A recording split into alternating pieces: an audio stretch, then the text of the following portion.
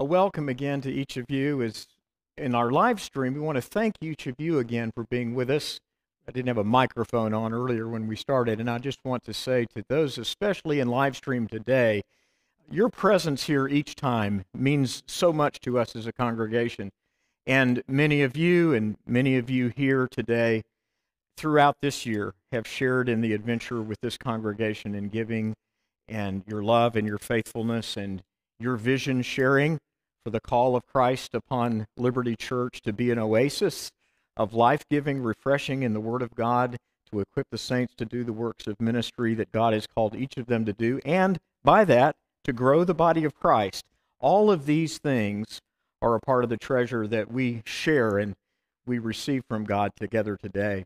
As we return to Advent, we remember that in all of the ways that these candles are aimed at symbolizing intangibles that we can only barely grasp, that we come back to them to say thank you to the Lord again for what each aspect brings to each of us as believers. First of all, of course, the prophet's candle, reminding us, as the book of Hebrews says, that God, who at various times in various ways spoke in times past through the prophets to the fathers, has in these last days spoken unto us by his Son.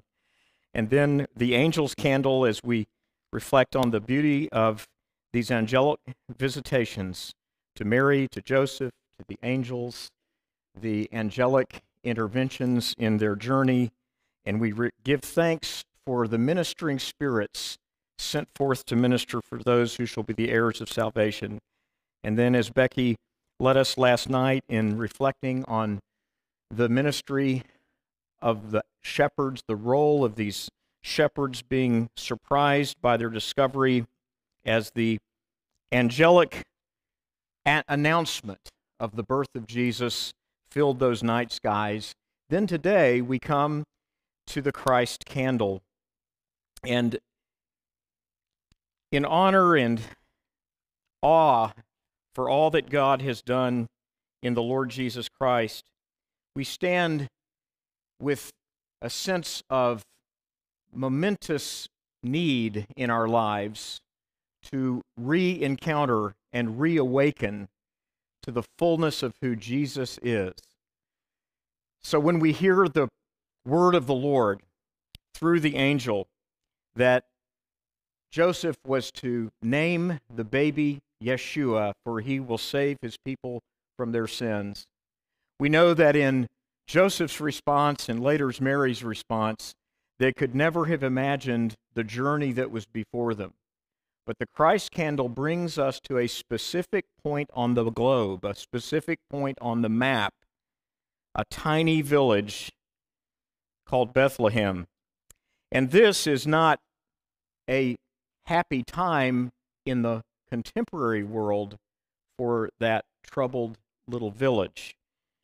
For now again, in Christmas of 2023, we see Bethlehem again being in the eye of a storm of conflict and surrounded by the collateral damage of war. Maybe even in that fact, we can also be reminded that the Christ candle is bringing us symbolically to an awareness that Jesus is here. His presence, his living incandescent glory is given to each of us to know him, to walk with him, to worship him, to receive him. What an odd thing that God sent his only begotten Son to this tiny village prophesied by Micah 720 years before the birth of Jesus. But thou, Bethlehem Ephratah, though thou art little among the clans of Judah, yet out of thee shall come the one whose goings forth are from ever and of old, as the King James Bible translates it. Modern translations aim to render that very pregnant Hebrew phrase about eternity as origins in eternity past or in infinity past. And yet the truth is that we can never fully grasp the magnitude of the distance that he crossed to bring us this gift of salvation. But the birth that occurred there in that tiny village of Bethlehem is celebrated by millions now, and yet it was obscure, so obscure when it occurred, that no one would have even dreamed of the glory of the one who was laid in that manger in Bethlehem. In Bethlehem's cradle, a baby was laid in hay, whose needs physically and emotionally on a human level were exactly like every other baby. For God to not only become man, as we often say, but to become infant man, and prior to that, in the womb of the Virgin, to be the infinitesimally tiny embryo of a human being, entering into humanity, fully embracing all of our needs, still is a cause of wonder in our souls. And that feeding trough that holds animals to eat from, where Jesus was laid as an infant, held in that morning a treasure that is beyond what human brains can possibly calculate. And yet it is also a treasure that throughout the New Testament the writers brought directly into expression as they gave the good news that forgiveness of sins and a new relationship, a real relationship with the true and living God, comes through this good news of the gospel. And the Apostle Paul summarized what we could say was the treasure in that little feeding trough in one very succinct verse in Colossians 2:3, when he spoke of the Lord Jesus, saying, "In whom are hidden all the treasures of wisdom and knowledge." Now, we might draw from that treasure at least two things today. I think that held within that feeding trough is an anchor and a promise. An anchor for our souls in the reality of what incarnation means, and the promise of what incarnation brings in each of our lives when we say yes to the living Savior. The anchor is that God gives us in his incarnation his decision to dwell with us by becoming human. It was his eternal plan for our salvation. And the promise is to this dark world what a candle is for a dark room. It's a light that pierces the darkness. Through the Gospels of the New Testament, God-breathed Scripture brings the entire truth of Jesus of Nazareth to a world in darkness. His virgin birth, atoning death, and resurrection glory ignites the flame of worship within us. We might see this Christ candle as an invitation to receive this light, to take gospel truth actively into the busy challenges of our lives. All that God promised to do for each of us so that we can know him and walk with him and worship him in spirit and in truth, all of that is wrapped up in the magnitude of the miracle of the Messiah in the manger.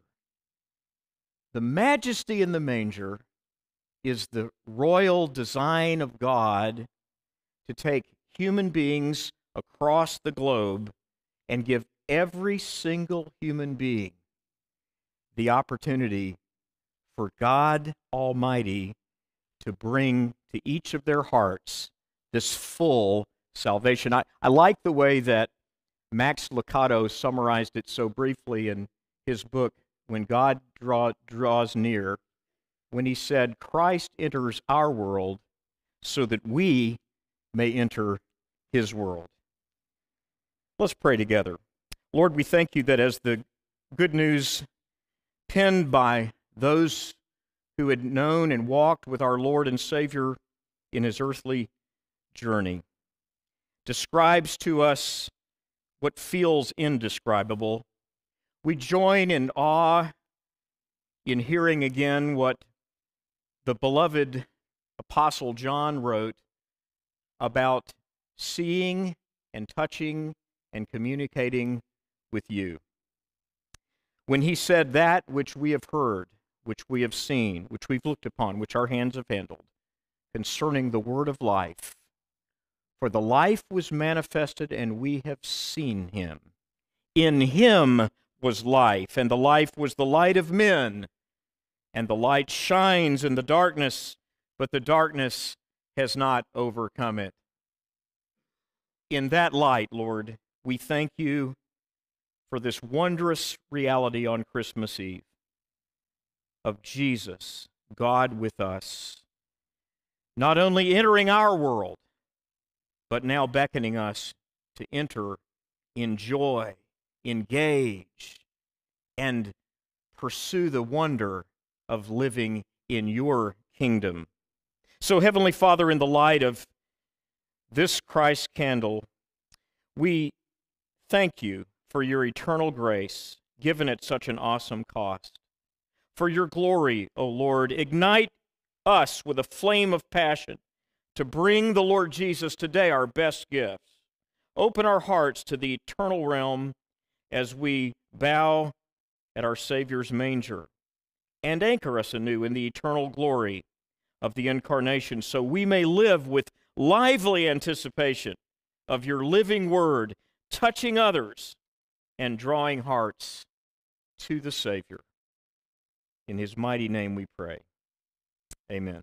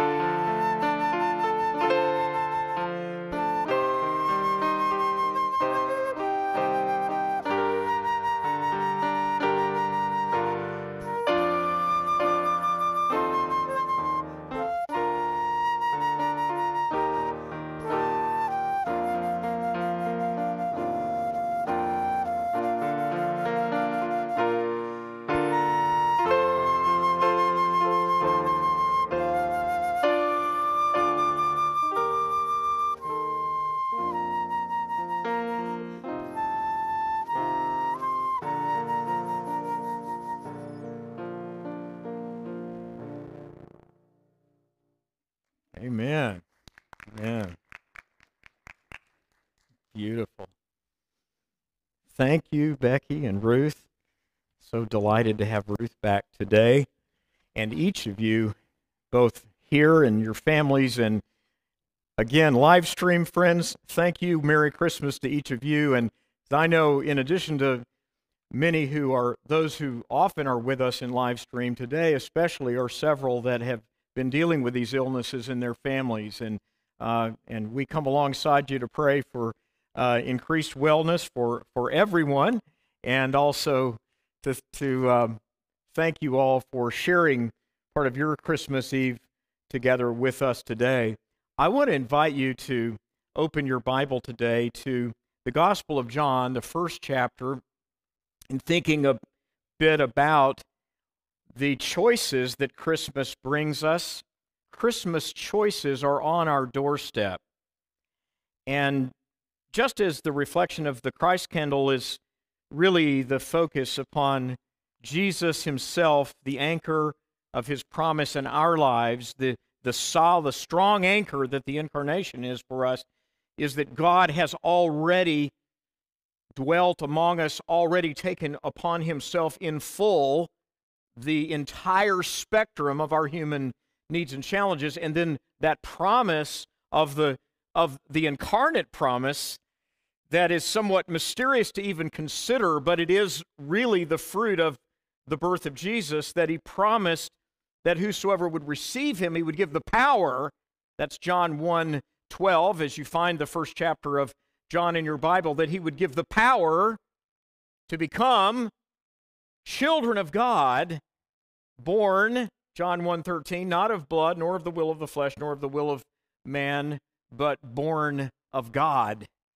So that aspect of the reality of this beautiful day that we step back to think about Jesus among us is a twofold gift from God to anchor our souls today. He is with us.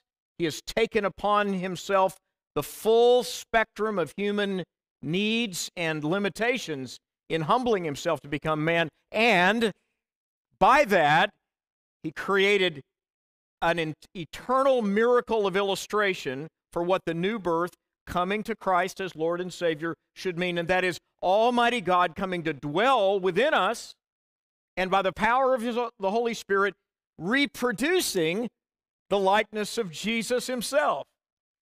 Now, I admit, even to voice it is humbling and awe-inspiring to even think of it, and yet this is the glory that we're promised, as we touched on 2 weeks ago in that very intriguing phrase in 1 Corinthians chapter 2, where the Apostle Paul says, had the rulers of this world and the rulers of the age understood that what was behind the man Christ Jesus, they would not have crucified the Lord of glory, but these things were revealed for our glory, not glorifying, but for the glory that we receive, the glorious plan, the glorious promise, the glorious benefits that God brings us.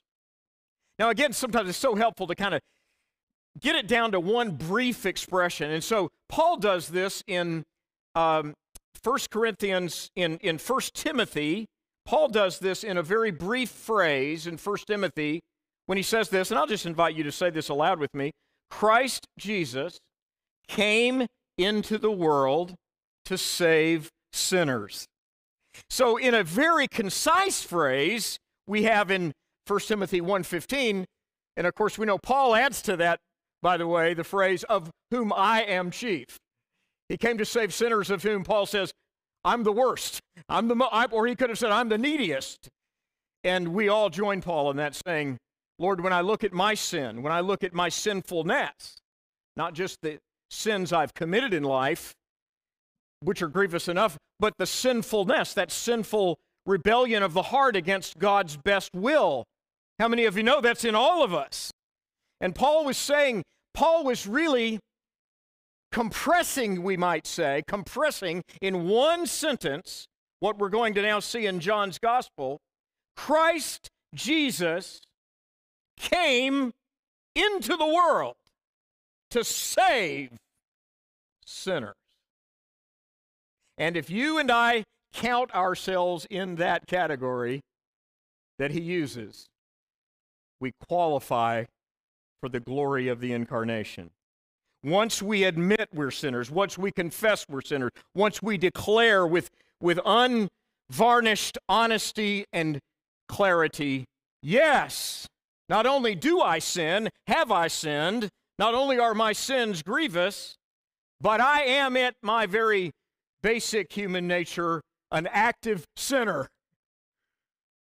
And Paul was saying that's who I would be without Christ.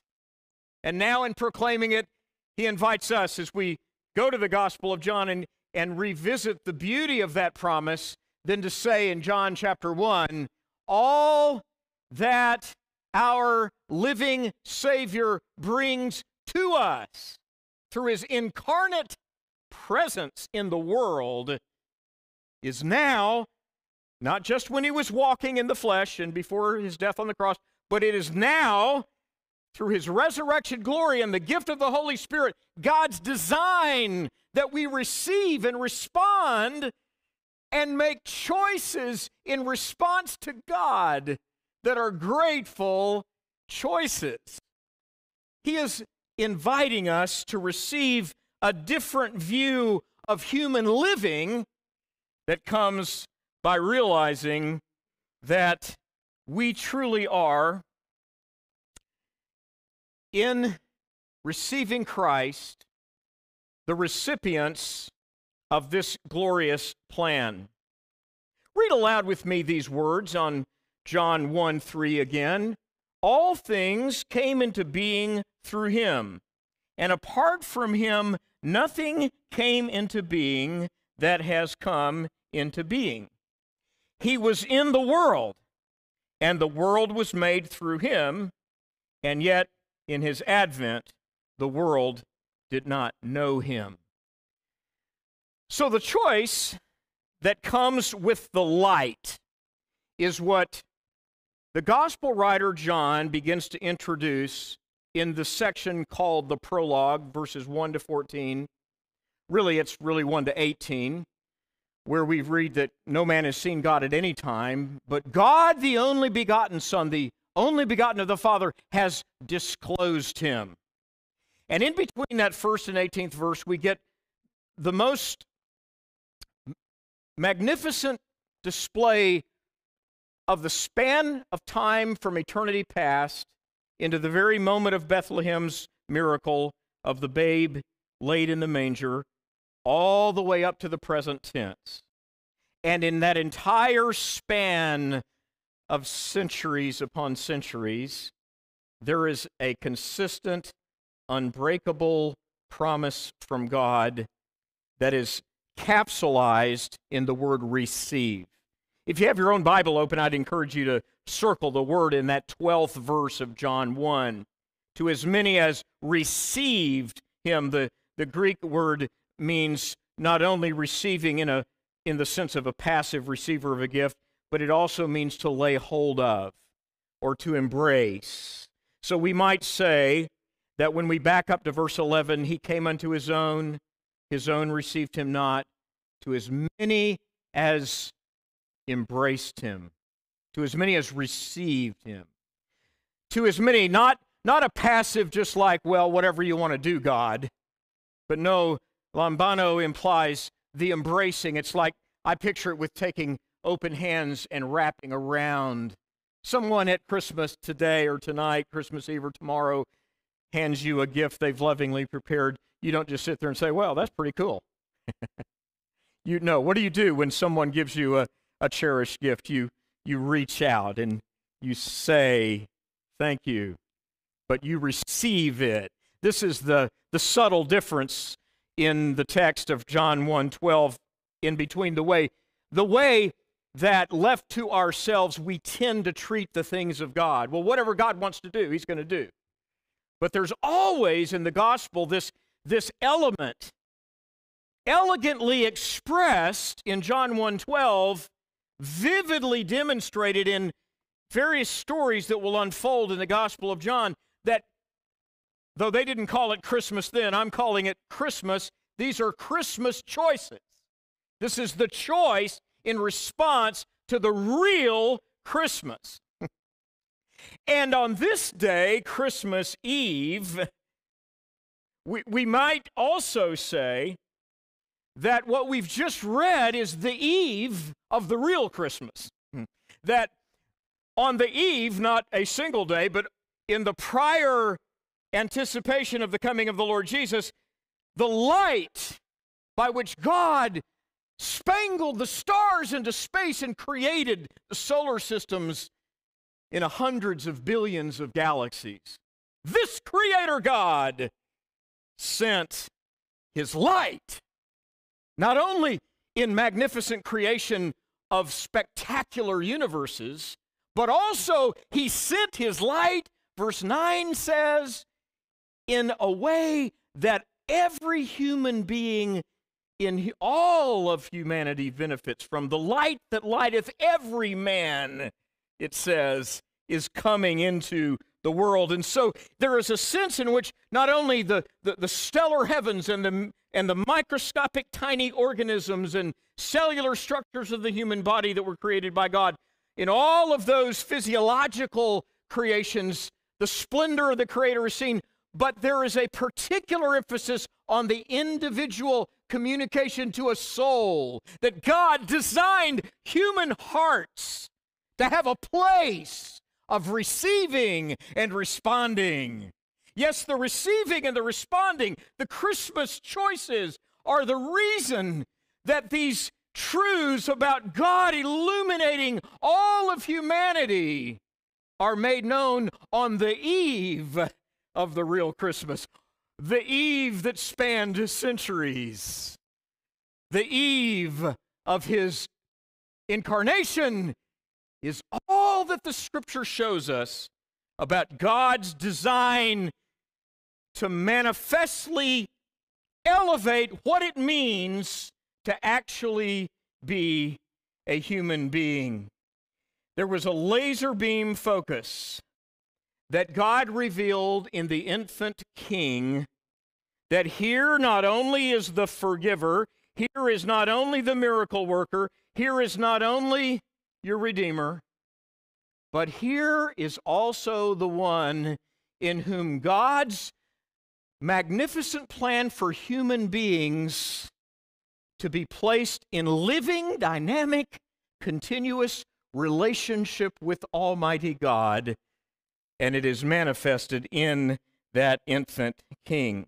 Now, as the truth unfolds from that first chapter of the Gospel of John, repeatedly Jesus speaks of this light, and there are encounters with the light that John is referred to in John 1 in an abstract way, but by the 16th verse of John 1, he promises and reveals that there will be an ongoing giving or bursting forth of this light, and the result will be that choice after choice after choice will be presented to the heart.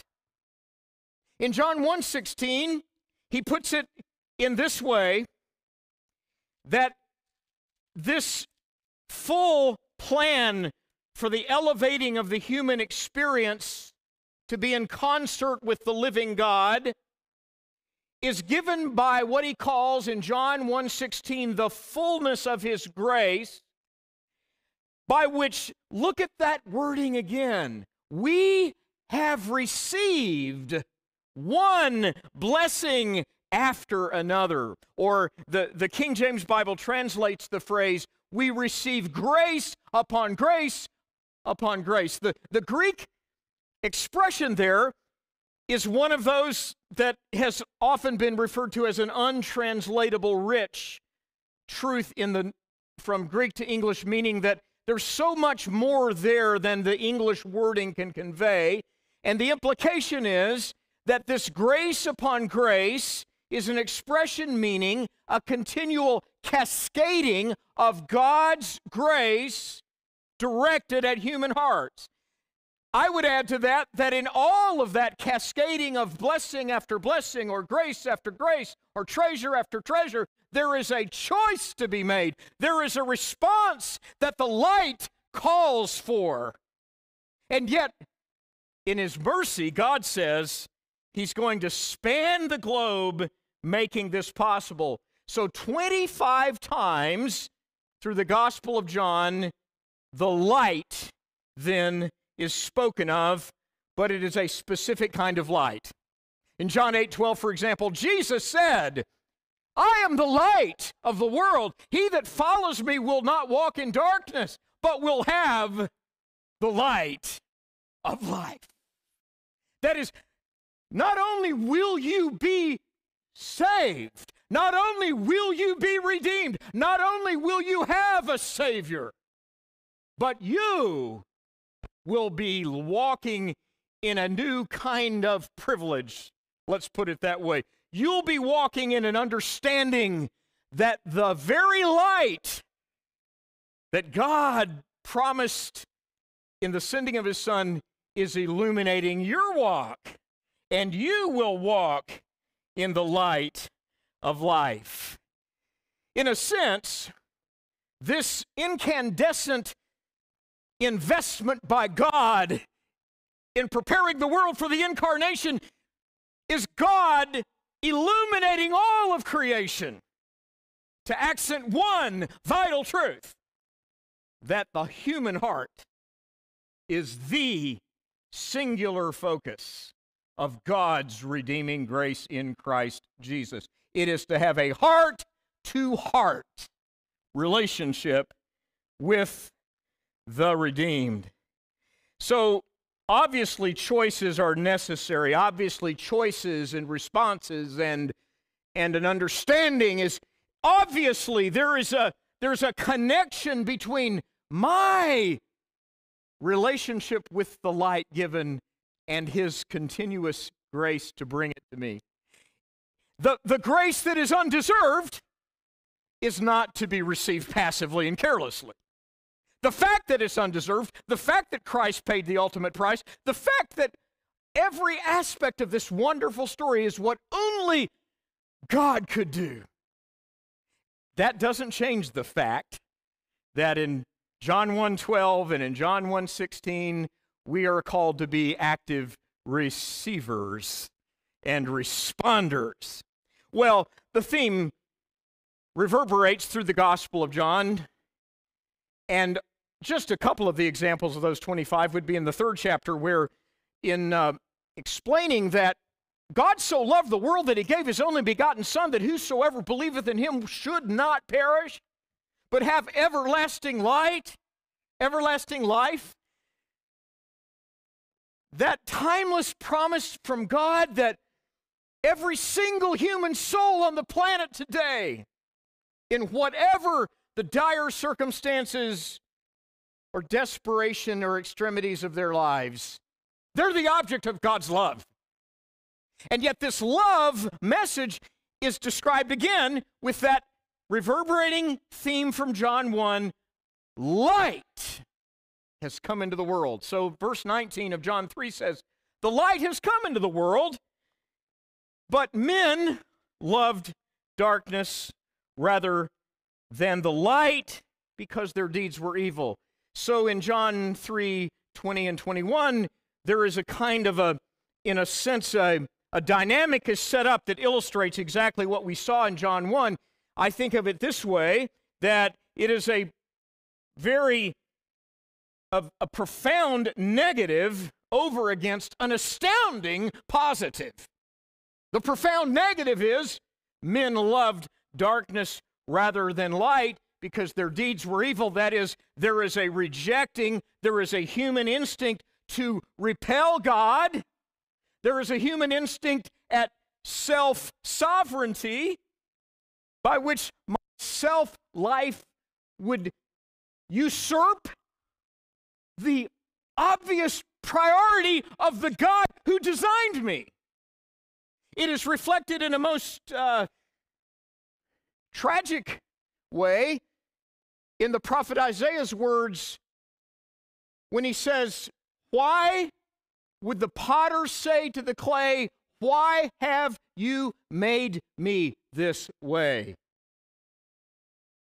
It is reflected in a more poignant and poetic and almost musical way.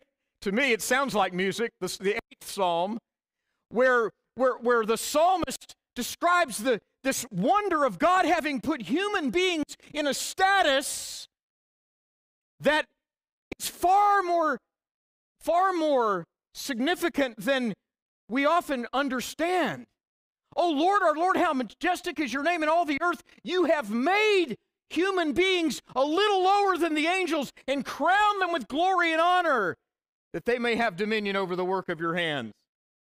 When the apostle who pens the epistle to the Hebrews in that 3rd or 4th decade after the resurrection of Jesus, calling those who had begun to wander from their faith in Jesus to try to revert back to some ritualistic or legalistic system. And the writer of Hebrews chapter 2 says that we now must understand as human beings, we don't yet see all the things put under the feet of human beings that we would like to see. We haven't cured cancer. We haven't conquered the common cold. We haven't vanquished all of the maladies of humanity that vex our earthly existence, But in Hebrews 2:9, he says, but we see Jesus, who was made a little lower than the angels, crowned with glory and honor for the mission that he might taste death for every man, so that in him it would be known that we have a merciful and faithful high priest in things pertaining to God. This infant king in the manger in Bethlehem is God's sent high priest, who will be the mediator between God and men, so that human beings never need another human mediator. They never need to go to a priest. They never need to take of a ritualistic sacrifice. They have none other than the reality, Jesus, the sacrifice lamb. But we see Jesus, and in seeing Jesus, we can respond with that profound positive. The profound negative is, leave me alone, God. I'm managing my self-sovereignty quite fine. Thank you very much. Or we can take what John 1:12 offers us, that instead of rejecting the light, we can embrace the light. Instead of repelling the inbreaking of the light of God's word that says you can live in a free way now. You can live with life surging in your veins. You can have a daily relationship with the true and living God. And that positive response is simply a yes to God incarnate, reigning in our hearts and lives, and reproducing life. Finally, the Apostle Paul referred to this same truth in Galatians 4:19 when he said, My friends, I am travailing as one who is in a travail of childbirth, using the illustration of the burden of the Word of God coming into people's hearts. I travail as one giving birth, he says, until Christ be formed in you. Wow. This, on Christmas Eve, is part of God's design, that knowing Christ, the living Savior, then puts before us a gift to reach out and to receive from Him. In essence, what he was saying is that from the Logos of John 1, as we think of the span of that vast gospel story, in the beginning was the Word, and the Word was with God, and the Word was God. The Logos was with God. The Logos was God. The same Logos, in verse 14, became human, became flesh, and dwelt among us. Why? So that we could behold His glory. The one dwelling among us, tabernacling among us, the living Word of God, who in creation caused all things to spring into being, has now not only come to save us, not only come to bring forgiveness, not only come as God's eternal Messiah King, but in all of those expressions, He has also come to give us a vision of what it means to be fully human before God, to be who God called you to be. The new birth is more than somebody just receiving an experience or a transaction by which they say, okay, now I know that I'm saved, I know that my sins are washed away, I know that one day I'm going to, when this earth suit dies, I go immediately into the presence of my Savior. Those are indescribably glorious riches that can never, ever, ever be diminished. And yet, that's not all. Would you turn around and tell somebody that's not all? That's not all. Because the all includes you and me living in the light of the incarnation in such a way that we know being human, being a man or a woman, is a highly invested gift from God that in Christ means whoever follows me will not walk in darkness, but will have the light of life. He or she will be living in the light. And in that light, living for God, being fully alive, being fully responsive to the goodness of God, elevates the human experience. Yes, Christmas choices. Yes, He puts it in our hands. Yes, He says, He came into His own shunned Him. His own put up a wall. His own put up a hand that says, back off, God.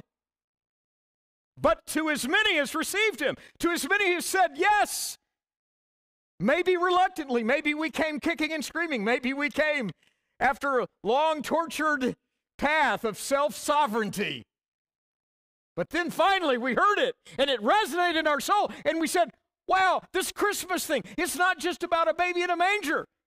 It's about God becoming human, bringing salvation, bringing forgiveness, bringing eternal life, and in this life, bringing His incandescent light.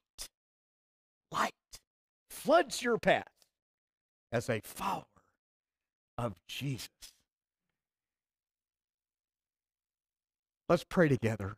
Heavenly Father, I ask today that in the light reflected in every heart that says yes to Jesus, in this Christmas Eve and tonight, in home and family celebrations and other wonderful services and the great music of these days and the priceless gifts of our loved ones, in the places of hurt and grief and loss where we walk alongside loved ones in these days of Christmas, realizing sometimes the pain is accentuated in these hours because of the beauty of what it involves, and yet the losses and the places of disappointment in the hearts of people. So all of this together, Lord, we ask that light, your light, will flood the paths of all who go forth from this morning, carrying within their hearts the joyous news: